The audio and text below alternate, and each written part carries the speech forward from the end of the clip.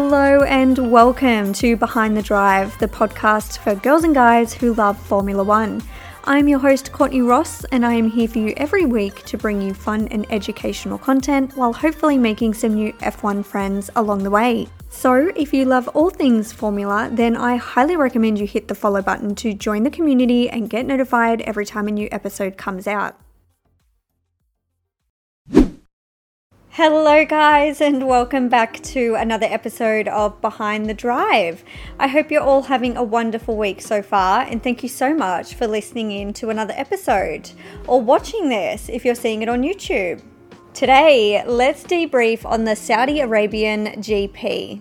And yikes, what a shit show. It was filled with drama, penalties, crashes, emotions, which is kind of expected being the second last race of the season. So in today's episode, let's have a chilled debrief about it. Let's break everything down and discuss everything that happened.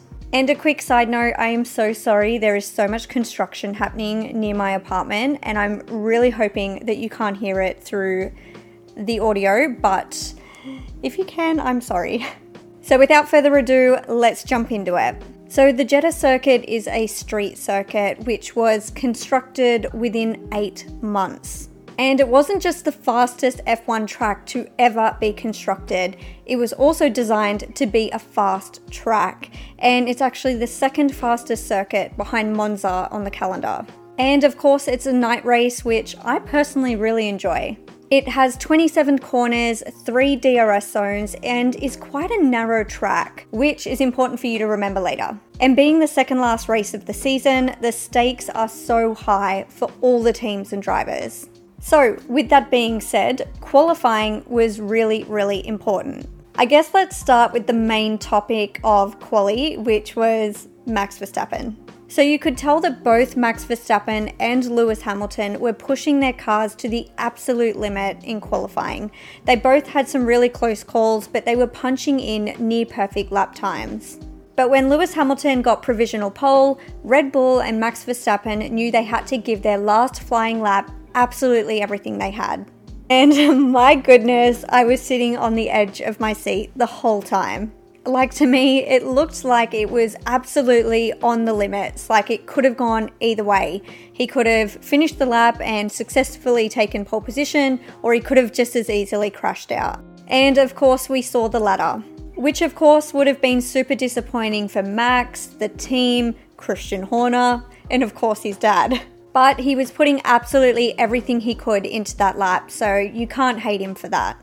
It also looked super difficult for all the drivers to maneuver all the traffic around on the track. And not to mention, with the walls being so high on the sides, the visibility was really poor, especially when you're sitting on the ground.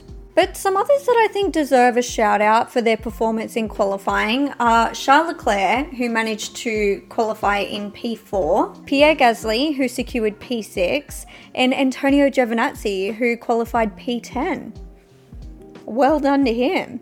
Not the best for Carlos Sainz, who had that near accident and was only able to qualify P15, but he was able to crawl his way up into the points again during the race.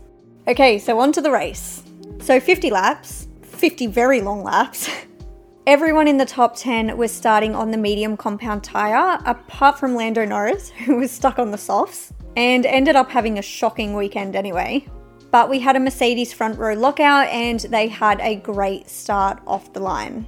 And it was super important for both of them to get temperature in their tyres very quickly so they could get grip and try and pull away from Max Verstappen. But it was relatively a clean start and Max Verstappen just slipped in behind Valtteri Bottas in third.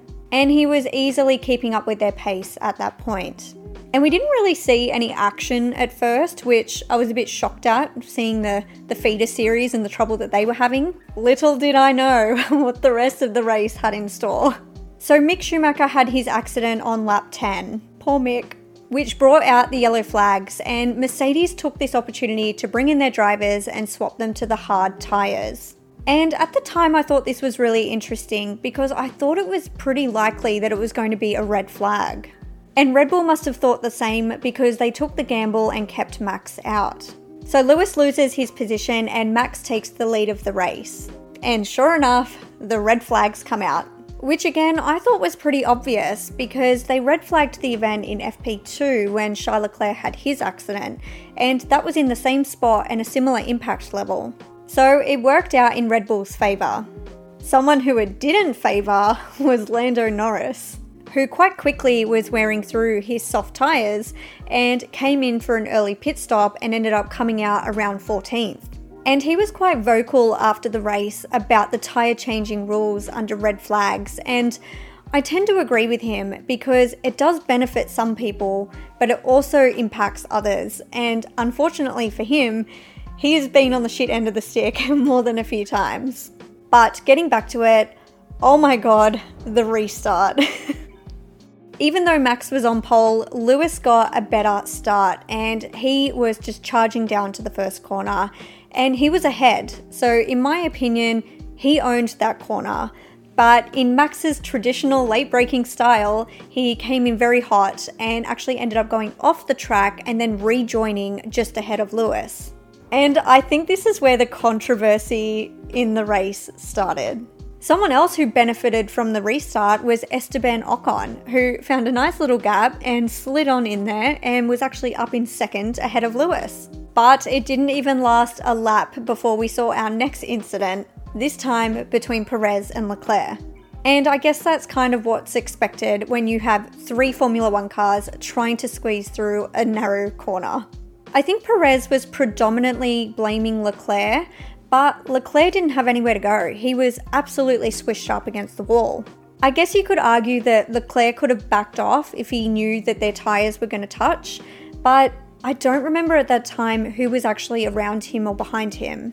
And then again, because of the accident, poor George Russell just slows down a little bit to avoid the incident, and here comes Nikita Mazepin flying around the corner, completely unaware of what's happened because, again, the walls are so high, you can't see what's going on. And he just hits George Russell right up the back. And it just had to be Nikita Mazepin as well. Like, of course it was him that caused the other accident. But for once, I don't blame him because there was nothing he could have done to avoid it. So another red flag comes out. All the cars return to the pit and they're trying to clean up all the debris on the track. Something that I found really funny was Red Bull and Sergio Perez trying to recover and salvage his car to try and get back in the race. I'm like, no, it's done. It's done. It's not coming back. No. And so now we've got Mazepin, Russell, and Perez also out of the race. And while we're waiting, we're hearing team radio messages between Michael Massey, Red Bull, and Mercedes as he's trying to negotiate between the teams what to do for the next restart. So he's handing out offers to the teams and trying to keep everyone happy without referring the incident to the stewards to investigate. And they finally agree that Esteban Ocon would start on pole, Lewis Hamilton second, and Max Verstappen in third. And Verstappen actually got a really good start and he had a nice clean line on the inside down to the first corner. And to me, it was a clean racing move, much better than the one before. There was contact between Hamilton and Ocon though, which sort of held them back a little bit behind Max. And there was also contact between Tsunoda and Vettel, which brought out a virtual safety car so they could come and collect Tsunoda's front wing that he left on the track. There was also contact between Vettel and Raikkonen, which, again, there were messages over the team radios with drivers complaining about the debris on the track. So we saw another virtual safety car come out so they could get rid of that. But someone who I was really surprised to see that high up in the ranks was Daniel Ricciardo. He was up in 4th position, which is a great job for him. Or really good luck, whatever you want to call it. So this basically brings us up to the accident between Max and Lewis on lap 38. So there's a few different thoughts running through my mind about this and a few different elements that I kind of want to discuss. Firstly, I think one of the aspects it came down to was miscommunication or delay in communication between the FIA and Red Bull and Mercedes. Now, obviously they've told Max that he needs to give back the position, and supposedly there was a delay telling Lewis that Max was going to give back that position. But because of where they were on the track, Max was keen to give the position back, right? Because it's just before a DRS zone. So for him, he'd give the position to Lewis, he would stick behind him, use DRS, be in his slipstream, and then just quickly take the position back and rejoin as the leader. And of course for Lewis, he knows this. He doesn't want to take the position then because he knows Max is going to take it straight back off him at the end of the DRS zone. So Lewis has admitted that he didn't want to take the position at that point. And I had a read of the report that the stewards released after the race. And I kind of agree with the penalty, but I'll explain why. Now, the main reason why Max got the penalty was because he decelerated at a rate of 2.6 Gs. So that's quite significant and can be classed as dangerous driving. Now, I will question, why was Lewis so close to him? If you're behind a driver and you don't know what they're doing, which he supposedly said he didn't know on the radio, they could be broken down, they could have slowed down for debris on the track, there could be something wrong with their car. Why are you sitting so close behind them? But like I said, I agree that decelerating at that rate is considered unsafe. So he is predominantly at fault for Lewis running up the back of him. So with that, he basically got the 10-second time penalty, which meant that it doesn't matter if he finished in first, he was basically going to be bumped down into second. And he basically gave the position back to him and didn't really fight him at all. He was just focused on tyre management until the end of the race. Which in hindsight, I think Red Bull might have looked at the tyre choice and thought maybe the hard compound would have been a better choice for him when they came in under the first red flag. But at the end of the day, with the time penalty, I doubt it would have made much of a difference. The other really good thing I liked watching was Esteban Ocon and Valtteri Bottas battling it out to literally down to the line. And it nearly felt like a drag race towards the end. Which I was kind of sad for Esteban Ocon because I wanted him to get the podium. But he put in such a stellar effort. Again, extra respect points from me for that. He just did a stellar job. But yeah, good to see Valtteri Bottas finishing the season on a high as well. And then the other thing I found a bit disappointing was in the trophy ceremony when Max Verstappen left early. He obviously was just filled with anger, frustration, confusion over what happened, and obviously just did not want to be a part of it at all. But at the same time, I'm like, bad sportsmanship. Just stay there. Have the photo, have a bit of champagne, then you're done. That's all you got to do. But basically, with the Drivers' Championship, both Lewis and Max are tied on the same amount of points. So it's going to come down to the last race, which is super exciting. I think with Perez getting knocked out, their chances of winning the Constructors is low. So it's kind of all on Max at the moment to win the Drivers' Championship. And then really curious to see what happens with the midfield teams like your Ferrari, McLaren, and even AlphaTauri. But super keen for the last race. I'm going to be staying up and watching it live. I think it's lights out at 12 a.m. here in Sydney. So she'll be a late one, but that's okay. It's the finale. It's the end of the season. I feel like I'm obligated to stay up and watch it live. But let me know what you guys think of the race. What were your highlights? Do you agree with the penalties? What are your predictions for the next race? And I will catch you all in my next one. Bye.